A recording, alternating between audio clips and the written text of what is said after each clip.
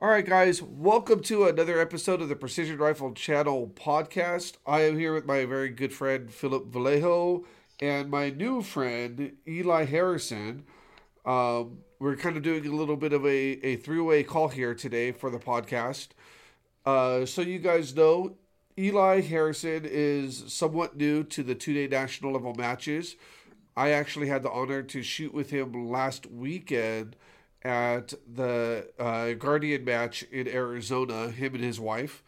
And Philip Vallejo, all of you guys should know, he's actually the new national champion for the Precision Rifle Series. Congratulations, Philip. How are you?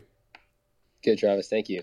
I don't know if I would consider myself champs. That I take overall seasons points, but I did place well against the top, nation shooters that in one day. So, or in a weekend. So that was fun. No, you did great.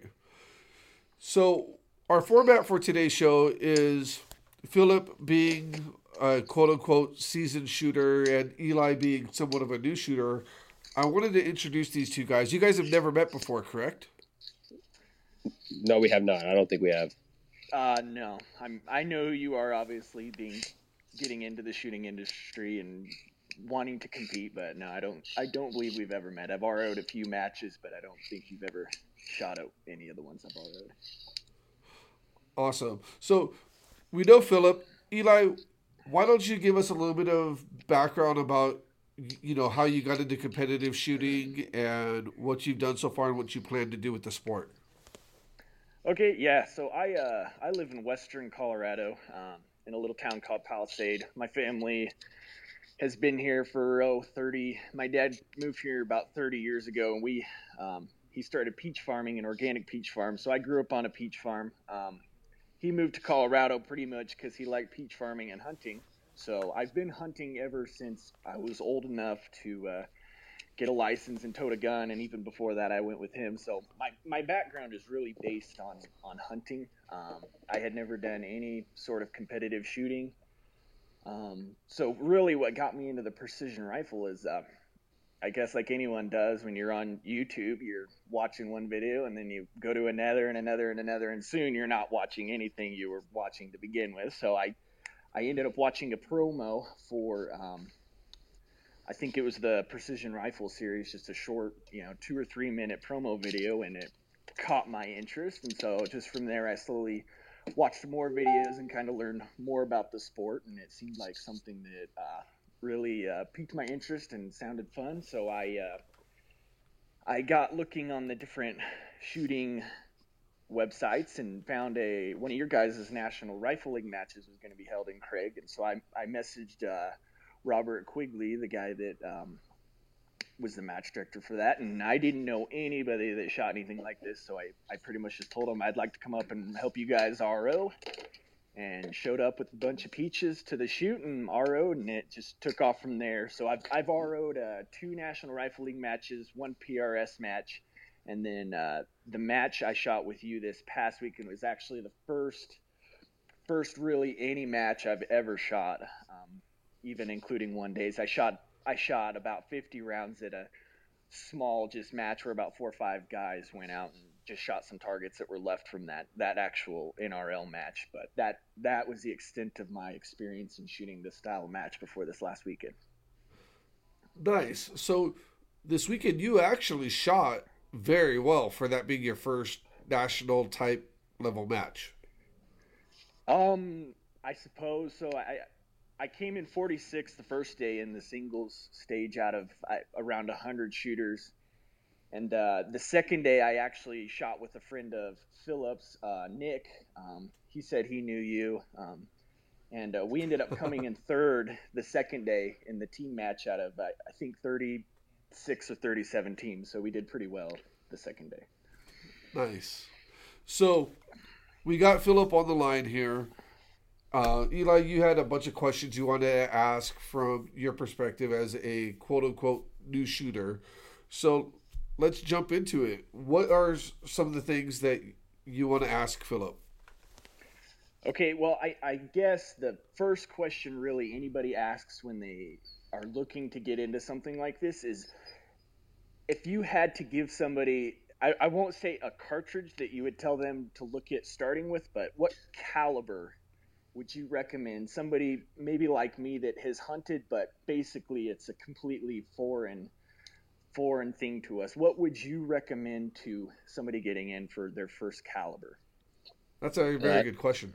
That's a super good question. Before I get into that, Eli, first I want to thank you for just being an RO. Right, it takes a lot to RO to dedicate. 3 weekends out of your 52 weeks to watch us have fun. So I want to say thanks for that.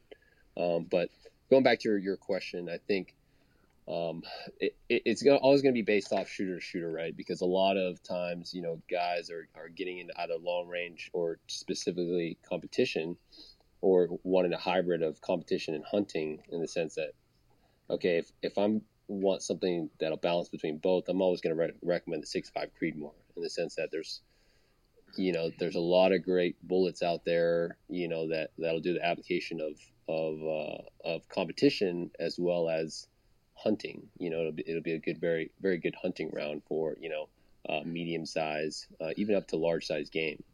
But if you're going strictly for competition, I'm very partial to the 308. I think that 308 is a good starting caliber to exploit a lot of your flaws as you build your foundation of long range shooting. You know what I mean? The fundamentals of marksmanship, as I like to call it. In the sense that a lot of people think that the 308 is going to make you a better wind caller. We have technology and ballistic software out there nowadays. It's like that gives me a correction. As long as I can read what the wind is, 4 to 6 miles an hour, whatever the case is, like, I'm going to have a ballistic solver that gives me a calculation for that, right? Same thing I do with the 6.5 Creedmoor, 6 Creed. So I don't think the 308 necessarily does give you gives you an advantage of being a better wind caller. It gives you the advantage of, okay, this is how my position works, right? Because a lot of it is, Travis and Chris Way talked about it in the last podcast, was being able to spot your own impacts, make the correction in order to get back on target to have the desired effects on target. And that's essentially kind of the name of the game, right? Right. Well, also, I want to add to that, the 308, I started my precision rifle training with the 308 as well. Obviously, the 308 has a lot more recoil. So, not only, if you train with the 308, it's going to make you have better fundamentals in body positioning, but it's going to also help you learn how to mitigate recoil better. Is that correct, Philip? Or am I off? No, you're right. And not to say that 6.5 Creedmoor doesn't have recoil and stuff like that, or you can't learn to tame recoil with a 6.5 Creedmoor. But the question that you have to ask yourself is, okay, how much am I willing to invest into the sport? In the sense that, with a 6.5 Creedmoor, now you're looking at a 3,000, max barrel life, right?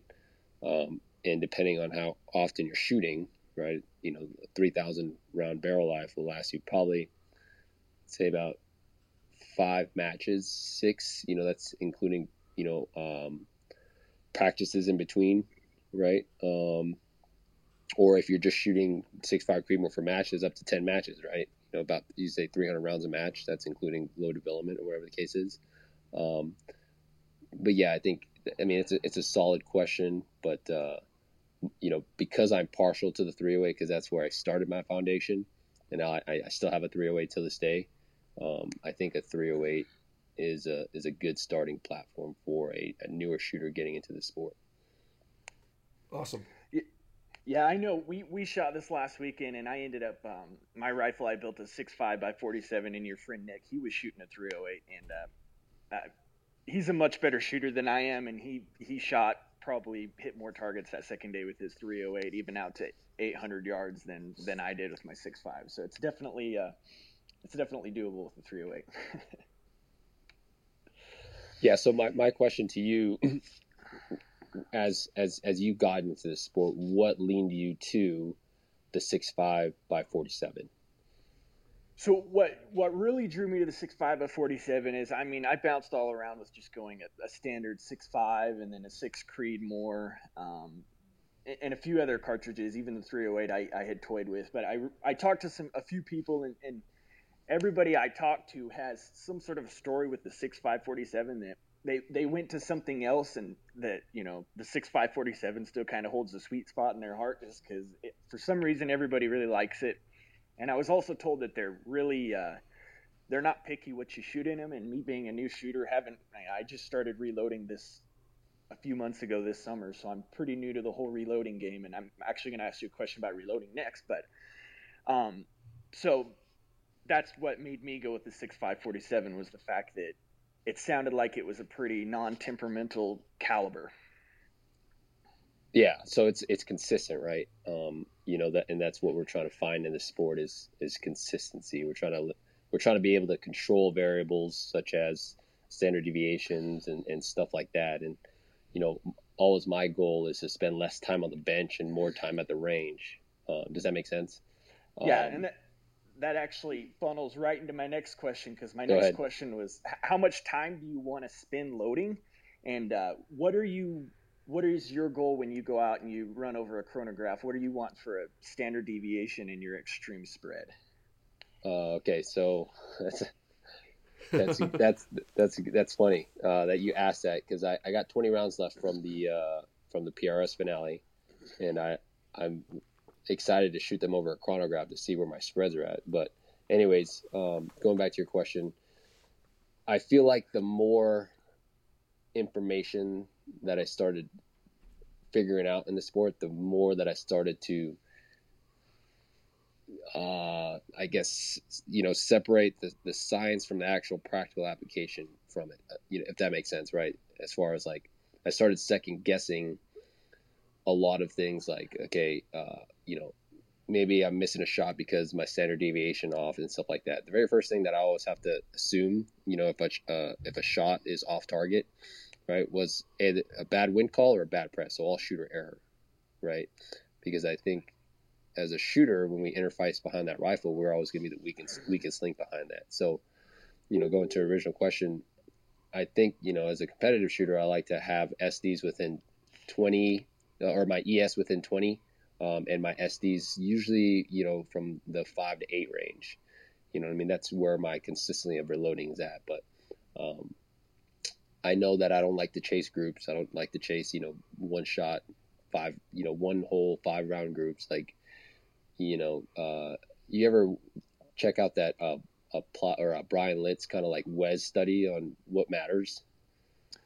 I have a little bit, but not a whole lot now. Yeah, so he does like this kind of like Wes, like, you know, hit probability of what really matters. Is it your group size? Is it, you know, your win calls or whatever the case is? And it goes to find out that you have like a, you know, going from like a half-inch group to a quarter MOA group, you've got like a 5 or 6% chance of increase of hitting that target. But being a good wind caller, I mean, you have like a 10 to, I don't know what the numbers are, right? But it's a lot more exaggerated, right? Being a wind caller down to the 1 mile per hour than you do having a half-inch group versus a quarter-inch group, if that makes sense. Yeah, no, absolutely. And kind of on top of that, you talked a little bit there about the accuracy. I guess from your point of view, what type of accuracy do you need? Not necessarily what type of accuracy do you want? What kind of accuracy you need? So you need to be confident in your weapon system. Is honestly, you're going to be able to at least produce a minimum of a half MOA group, right? And the reason why I say that is, if you look at, let's say, you know, target sizes, you know, in relation to most of these, you know, go back to application. So if we're talking about competitive rifle shooting, most of the time I'm shooting at a target that's 2 to 3 MOA. So at that point, you know, 2 to 3 MOA at 500 yards, I theoretically, if I'm perfect conditions, I should be shooting a 2.5 inch group at a, you know, a 15-inch target, right? But now you get off your belly, you got that wobble zone. Does that make sense? Yeah, absolutely. If you've got a 2.5, 3 MOA wobble zone, right? because now you have let's say you have a 1 minute gun, you know, your margin of error is very little, because like imagine like a circle, right? Now just radiusing over that 3 MOA target. Your bullet could be anywhere in that 1 MOA, but now you shrink it down to a half MOA. You know, now even if you clip that left edge of the target, you're most likely going to result in a success on achieving your impact, if that kind of makes sense. Yeah, no, absolutely. I mean, yeah, after having shot one match, you know, you get a lot more experience under your belt like you have, and stuff like that really pops. But I mean, you know, having shot one match, I kind of get a general idea of all these different concepts and this different shooting positions and how every little thing is going to affect your final outcome. So for sure. So as a newer shooter perspective, my question to you is what have you figured out has mattered most when you shot I mean, I guess let me rephrase that. Were you able to see your hand loads differentiated from let's say a factory load in the difference of your shooting? Yeah, I mean, definitely. I've never shot factory loads through that rifle of mine. All I've ever shot through it was the hand loads. But yep. And when I went to the match, my wife and I, we actually only had about 80 rounds down the barrel, so I definitely need to do some more load data and stuff. But no, I mean, I was when I got there for sight in on Sunday, I hadn't shot that rifle over 100 yards, and so I was kind of jumping in the deep end. But no, I was pleased with my hand loads and everything throughout the match. I think most of the times that I missed, it was definitely shooter error. It didn't have to do with my work on the bench, so for sure. Have you so one thing that I would, you know, this is kind of like the newer shooters out there, that before they get into reloading, is go and shoot a match with factory ammo.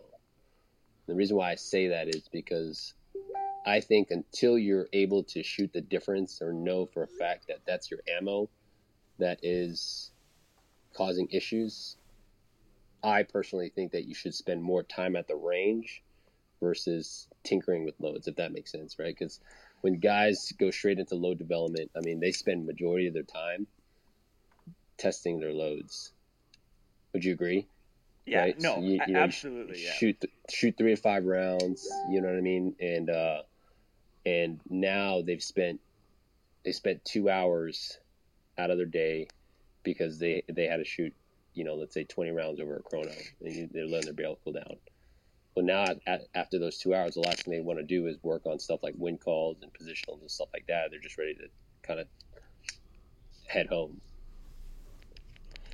Yeah, no, I would totally agree with you.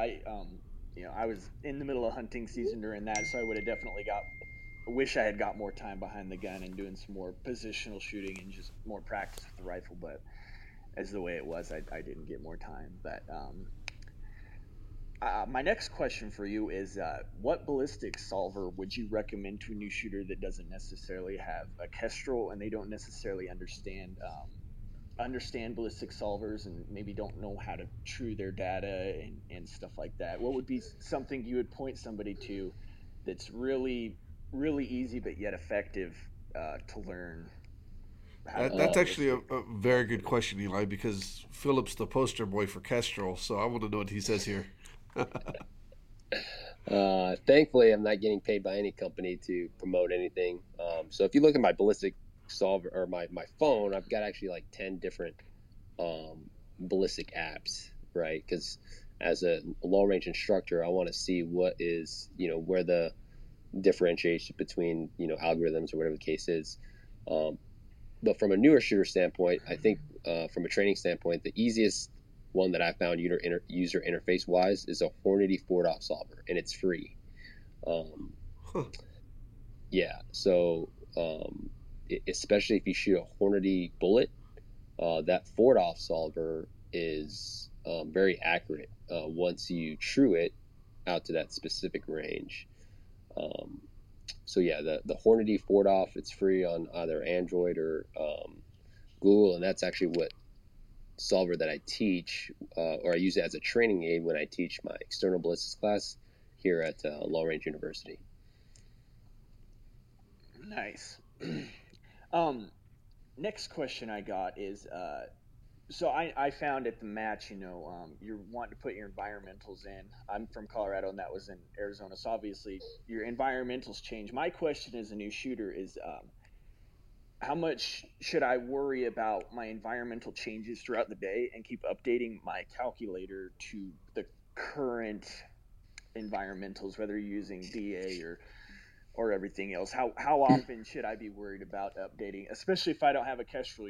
I kind of don't want to bug people to use or get the DA if they're not going to get it. So I guess as a new shooter, just so I'm not feeling like I'm being a nuisance and keep asking, how often would you mess with changing it? That's good. Another solid question. So back when I was, new shooter into the sport, that's what I did, right? Every 30 minutes, maybe every hour, all I did was take my Kestrel out, swing in the air, update my environmentals to get the actual real-time data on the, for my dopes for my data.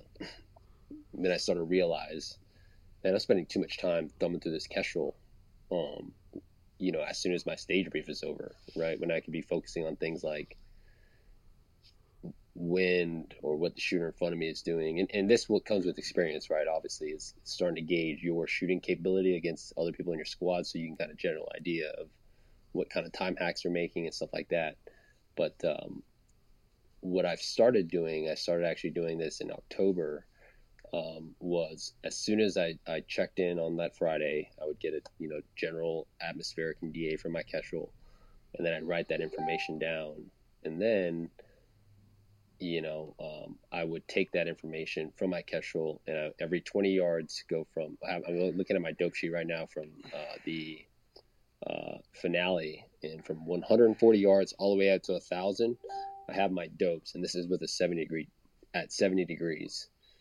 So in the mornings when we started shooting, it was probably like 45, and then the hottest it got maybe at like noon or 1 o'clock, it was like 75. So, but I use this dope card even at 45 degrees, even out to about 800 yards. The only time that I whipped out my Kestrel was for the long bomb stages, making sure that I had the correct atmospheric temperatures, because after doing the data study and stuff like that, it's like a 0.05 difference in dope when you go from like 40 degrees to 70 degrees, right? Not too many people can shoot that difference. So I like to think of it as updating every 30 minutes is outside of the noise. Okay, yeah, that's definitely something good to know. And real quick, Eli, I want to interject. When you're at a match, don't ever be afraid to ask guys for data information on whether it's, if you think you have the right dope, or what their dope is if they're shooting a similar caliber, or if you need an update on atmospherics. Anybody that you ask out there is going to be more than happy to help you out. Yeah, no, and they were more than helpful, and I think I only updated my DA 2 or 3 times during the first day, and then I think I only did it once the second day. But I was just more, not only for my knowledge, but other people, I personally didn't know how much DA affected it. I've messed with it a little bit on the calculator, but I didn't know at 1,000+ yards, if 1,000 foot of density altitude is really going to make that much difference that you have to switch it. So no, I think, yeah, and that's getting into like the you're gonna hear two sides of the story. It's like, okay, well, now you're stacking on variables. Well, yes, you are, but it's so minute that I started believing that focusing on a good wind call and a good trigger press, and a game plan is, because again, we're looking at most target sizes are pretty generous in the sense that 2 to 3 minute targets, so you have that room for play. So the goal is to always get within your wobble zone, within that center mass of the target, whatever the case is, so that now those variables aren't adding on. Gotcha. Yeah, that definitely makes sense. So, next question is mill or MOA? Oh God, we could do an entire show just on this. Yeah, I know. Okay, so again, going back to, because you're a hunter, right? Yeah. You grew up hunting and stuff like that, so you're used to MOA, and a lot of hunters are, right? And especially with where I'm at Gunworks, and that's fine. There's nothing wrong with MOA, because MOA in mills is all it is an angular unit of measurement, right? In the sense that, even if we shot a match in meters, right? All you're going to do is you're just going to convert the math into yards. Does that make sense? Because when I'm looking at a target at 500 yards, my drop is going to be the same, in the sense that I'm still holding up based off of that distance to the target. And what I mean by that is, a lot of people kind of get wrapped around with, looking at things in inches. I'm kind of going off track here, but if you're going to go to a competition, I think that you should stick in mills, because that's what everyone's language is talking, and it makes it easier for the shooters and stuff like that to correct you, especially if you're a newer shooter. Because I have been to a match where I was spotting and the shooter was in minutes, and this is before I became a Gunworks instructor. I had never worked with minutes. I was like, "Hey man, you're about a half mil off to the left," and he's like, "I'm in minutes," and I was like, "Oh, you're about a half hour to the left." But I knew how to do the conversion, but just that extra time that I had to take to do the conversion, now I couldn't give him an accurate correction, right? So that's the thing that you kind of have to look for, is like, okay, if I'm going to a competition, military or one of these precision rifle matches, everyone's going to be talking in mills. So I think that, being mills is going to be beneficial for that shooter. Yeah, and that's kind of what I did. I mean, having RO'd those first couple matches, you realize pretty quick that out of 120 shooters, there's probably 5 people shooting MOA and everybody else is shooting mill. And coming for me, especially from the hunting background, my scopes weren't even MOA. They were, in inches at 100 yards, 3 to 9, so close to an MOA, but a little different. But so for me, it wasn't a big switch, since I didn't dial and I didn't really know it. So I went ahead and just switched to mill for pretty much everything, even most of my hunt scopes now. I just run mill, so I run the same thing. But what you're saying is, everybody talks mill was definitely an eye opener. The first couple matches I RO'd, I definitely learned to go mill. Yeah, based on the ease of it. And that's the thing with me as an instructor, as far as being universal, right? So, you're probably going to go into this, but like making a wind call, a lot of times you'll hear shooters be like, "Oh, I was holding 0.4, 0.5 left," right? Well, in a 10-man squad, you've got 4 or 5 people different, not only running different calibers, but running different bullets.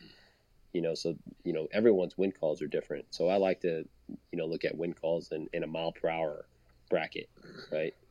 So it's like, now that mile per hour is universal for everyone, because now I look at my sheet, like, oh, he used a 4 mile an hour wind. Okay, my 4 mile an hour wind is 0.6 when he was using, let's say, 0.4, right? If that kind of makes sense. Yeah, no, that makes sense. So, out of curiosity, Philip, what's your favorite reticle and why? So I love the Kahles SKM R3. The windage lines, right, are every 2/10. That's important. I started with the in my Marine Corps career, I started with the 312 mil dot duplex, and I thought that thing was the greatest thing since sliced bread, until I jumped behind a Christmas tree reticle, and I went over to the EBR2C with the Vortex. But on wind, I mean, they only have half mil increments.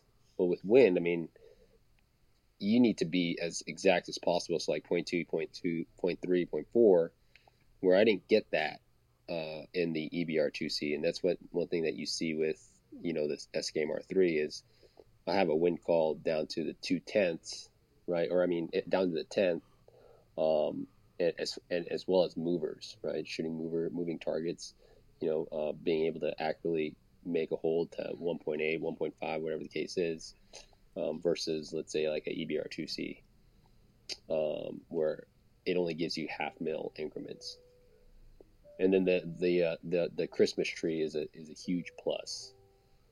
Being able to utilize my reticle and conduct holds, especially if I'm under time and wind is blowing. So now I can hold over, right, for both elevation and wind, without having to worry about dialing. Very cool. Yeah. What real quick, Eli, just so I have a general idea, what is your setup right now? So I'm running Bighorn Origin Action, Bartlein 26-inch barrel with the brake, XLR chassis, Jewel trigger, and then my scope is a Nikon Black FX1000. Okay, so what I guess what's the question I'm looking for? What made you pick that specific build, those certain parts? Was it research? Was it what the top shooters are using? Is it just, you got behind it, you're like, oh, this is what I want? Well, I mean, some of it was research, some of it was just location. I live in Grand Junction where the XLR chassis are made, and so I figured I'd support a local business and shoot the Nice. XLRs, and I know they're a great chassis. So that's why I went with that. The Nikon, I actually won that ROing at a PRS match up in Telluride, so I'm running that right now. And then the barrel, Bartlein, I knew was a good barrel maker, so I snagged a Bartlein. And the brakes, I kind of just researched online and picked the brake out. And then the trigger is actually off my dad's hunting rifle, so I'm still in the market for a trigger. Yep. You got to find something I really like. I'm torn between single stage or two stage, which I guess is another question, but that's more just personal preference. But yeah. So why a custom build versus, let's say, a factory that you could have bought off the shelf and put a nice glass on top? Okay, so that was actually going to be one of my questions I was going to ask you. Okay, go ahead. Send it. Should you go custom or not for your first competition rifle? So it all boils down to budget, right? And any way you look at it, this sport is not cheap, so it's almost kind of hard to be like budget build. Well, if you're getting into competitive shooting, I mean, you're looking to invest a lot of money into this sport. If you're an enthusiast, right, it's a different question. It's a different, you can, and range limitations and stuff like that. So, if your furthest range is 600 yards, the last thing you need to be doing, unless you're going to start competing, is buy like a 300 Win Mag or whatever the case is. If the furthest that you're going to ever shoot is 600 yards on a weekly basis, right? But as far as competitive shooting, I started my competitive shooting career with a custom built 308, and because I picked and choose the pieces that I want, and I went to what the pros use, right, off of the Precision Rifle blog. Is that what it is? Yeah, Precision Rifle blog. Yeah, Yep. so Calzan. 2000 and what was it, 2014, 15? He was doing what the pros were using. Yep, he's doing it again this year. That'll be out pretty soon. And that's what I did, when I first got into that. But because I knew that I had to throw down some serious investment into it. But for me, because of the position that I was in at sniper school, it was an investment toward my training, and the possibility of being able to teach others to make them more successful in combat. Right. Yeah. No, that's a good answer, I guess. I mean, a lot of it is budget, and I ended up going custom because so my wife and I, our rifles are almost identical. They got different scopes and different triggers, and that's it. And so being that it was something we could do together, I didn't mind spending a little more. I'm pretty blessed. She's is into hunting and shooting as much or more than I am, so it's pretty cool. But it definitely is a big investment. But for me, it was having RO'd 3 matches. I knew it was going to be something I was going to really enjoy, and it was something that it's not something you're going to wear out the rifle. You might wear out a barrel, but I mean everything else is going to be good for your lifetime. So for me, that was kind of a big factor. Was I'll be able to use this rifle till I'm an old guy if I want to. And so for me, that was kind of the factor that I decided to go custom over factory. Was I knew it would last me a long time. Well, Yeah, it's you honestly don't need a custom rifle to get into the sport, and that's what a lot of people think. It's like the way to get into the sport is by having what you have, going out and failing, and then figuring out what you need based off of your experience. A lot of times people are like trying to get the perfect setup to go out and shoot their very first match. It's like, well, you don't even know what you need because you haven't been to a match. right. You know what I mean? So guys invest all this money, realize, oh man, I don't need this, I don't need that, or I bought the wrong things because, you know, after playing with everyone else, because obviously you see how friendly the sport is. After playing with everyone else's gear, this has worked better for me. I Yeah, think my first. absolutely. Sorry, I think my first rifle was actually it was the Remington 700 SPS tactical. Yep. $600 308 right off the shelf at Turner's or wherever the heck I got it, and that was the first rifle I actually took my first precision rifle class with, and I still have that rifle to this day. So you can Yeah. start off custom or stock. It's just like you said, where your budget lays. Yeah. Yeah, um, for sure. Another question that kind of ties into that is, oh, if you are going to go either factory or custom, where do you even begin to look when you have all these different manufacturers, all these different gun makers? I mean, what would you tell someone if they said, "Well, how do I get information on all these different parts, all these different guns, all these different scopes?" Where would you point them to, or what would you say to somebody that's trying to, I guess, wade through the sea of different gun makers and gun parts? Follow me on Instagram, Vallejo underscore 0317. No, I'm just kidding. Uh, no, I think you hit the nail on the head. Supporting your local businesses is important, right? I was, fortunate to get picked up by Short Action Customs early in my career, in my shooting career, out of Ohio. Mark Gordon is a super good dude. He builds phenomenal rifles, and he's, his attention to detail. But, every custom rifle builder with the advancement of technology is very passionate about their job, and they build hammers, right? At that point, it's like looking at athletic gear. Are you a Nike guy or are you an Under Armour guy? You know what I mean? Or Adidas, right? It's all the same stuff, just a different um, brand on it. So, um, the biggest thing that I would say is go to a match and you know, or you don't even have to shoot it, RO it. Get exposed to the shooters that are out there, see what gear they're running, and then it's ultimately going to help when you have a shooting community that's near you, if that makes sense. So my shooting community when I first got down, other than the sniper community, was the SoCal Precision Rifle team. And a lot of them had short action custom rifles because of Solomon, and so it was a testament to that. That they shot well because of the rifle. So it was like, hey, they have a SAC build, so I want a SAC build, right? So I think your little group that you're able to shoot with on monthly is going to have an influence of where you're going to, who you're going to use as a build. If that answers your question, it makes sense. Yeah, no, it does. And I mean that's pretty much what I did was just word of mouth, and talking with people is really what parts I decided on. And I think I would really encourage a new shooter that's just getting into the sport, if they are going to go with a custom rifle build, go RO a couple matches and see what people are shooting and stuff, because I know that helped me out a ton.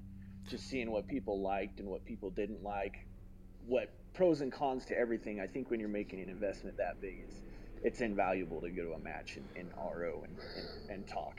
Well, So what a lot of people don't realize as well is your rifle is set up for you. So what I mean by that is if you get into a race car, that race car has to be set up exactly for you in order to form, or in order for you to perform to the best of your capabilities. When Philip and I first started working together, he'd come over to my house and he'd be watching me get into different positions, and he noticed different things that I had never paid attention to, and he was like, "Your rifle is set up wrong." And I'd been shooting that rifle that way for almost a year, and he made a couple of tweaks. It took us a little bit of time to get it fine tuned, but we noticed I have a very long length of pull, and my cheek riser sits very high, and that's how my body, because of my shape and my, I have a broken collarbone, whatever. That's how I have to sit behind that rifle. So when you're going out there and you're building a custom rifle, I think it's important that you try a wide variety of things.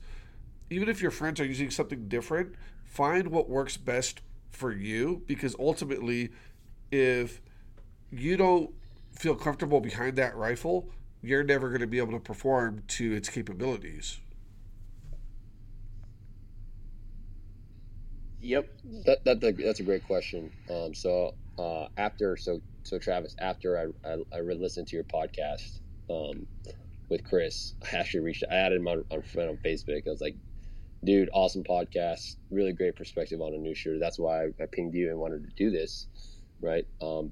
Because for me, as not only as an instructor, but a top level competitor, I'm always on the side of the mid pack to newer shooters, right?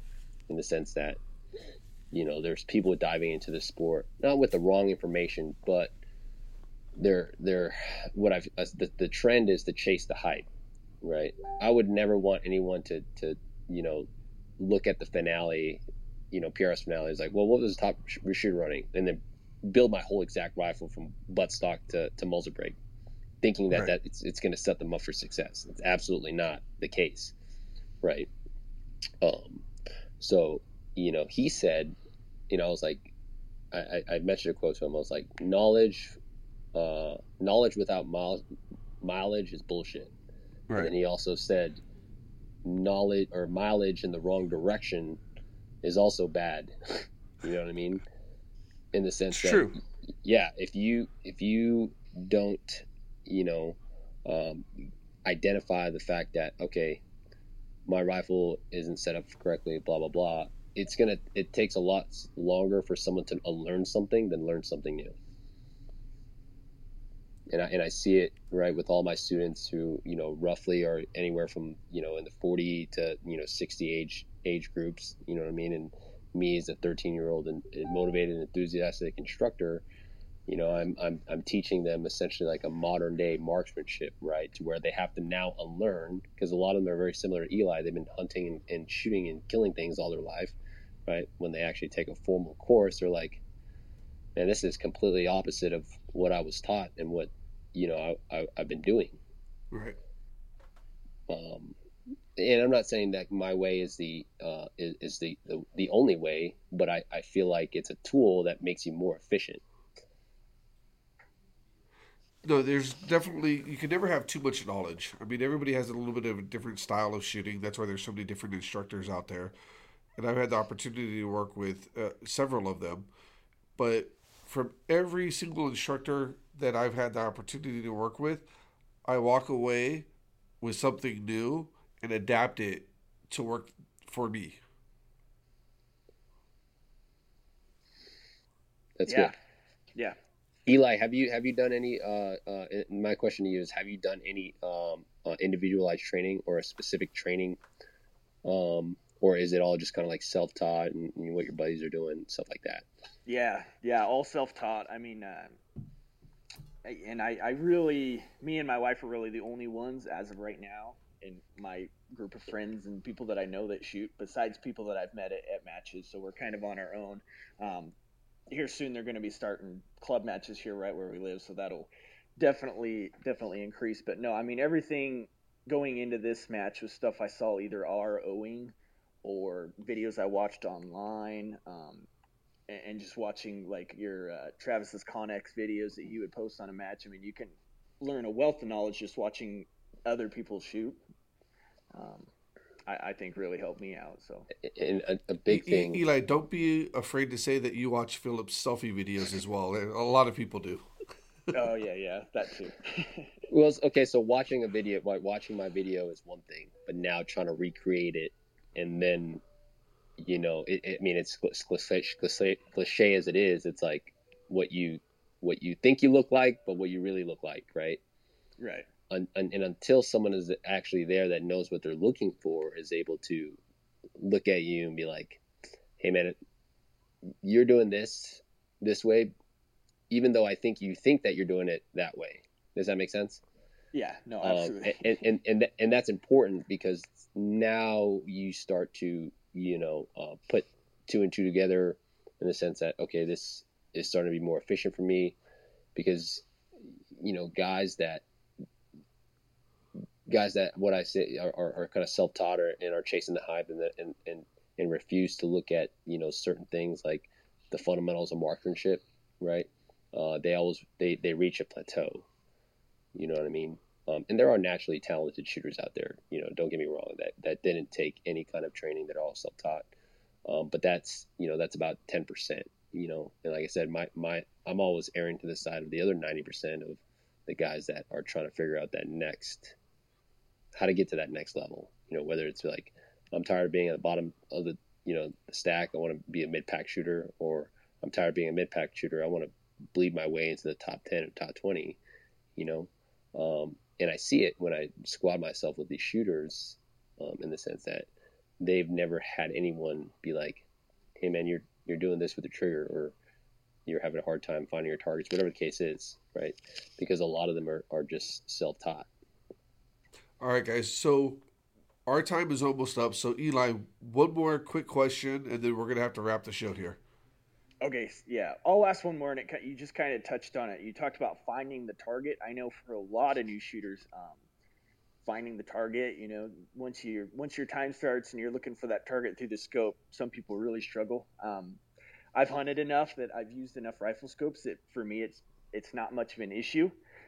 So my question is, how do you train yourself to find targets quicker in your scope, and what magnification, if you were going to tell a new shooter that they should, if they could stick one magnification on their scope and run it for a whole match, what would you tell them? So at the PRS finale, I didn't run anything over 15 power, and the furthest target we shot was like just shy of 1,000.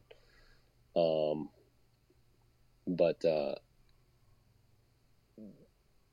it all goes back to your game plan, right? Your priorities of work. The second that you get a stage brief, the very first thing is target identification, because if you don't know where the target's at, you can't shoot at it, right? So finding good things like reference points that you can see with your naked eye, because a lot of new shooters, the very first thing they always want to do is, their comfort zone is the max magnification of an optic. So let's say if it's a 25 power optic, their comfort zone is at 25 power. And they think that as soon as they get onto that rifle, the very first thing they should do is go into that scope, regardless of where their angle is at compared to their target. So a good, technique is understanding, okay, find the target with my eyes. Once I find the target with my eyes, I square my body up so I can lay my natural point of aim up. And then if my body is squared to the target and I'm looking over my scope, if I bring that rifle to me and engage it to my body, once I come into my scope, as long as my field of view is backed off to about, like I said, 12 to 15 power, my target should end up in my field of view. And that's kind of like the systematic approach that I use to find a target. Gotcha. But you like that plug there, Travis? I like that plug. That was awesome, brother. All right, guys. Well, I really appreciate both of you being on the show today. Philip, you and I've talked about trying to make this a regular, a regular part of the show where we get a new shooter on and answer some of their questions. Eli, I really appreciate you volunteering to be the first one to try this little project out. I think it went very well. I think our listeners are really going to enjoy the knowledge that they just picked up from both of you. So I want to say thank you to both of our guests, Philip Vallejo and Eli Harris. You guys have been phenomenal. And that's going to wrap our show today. So until next time, you guys keep shooting, be safe, and we look forward to seeing you on the range. Take care.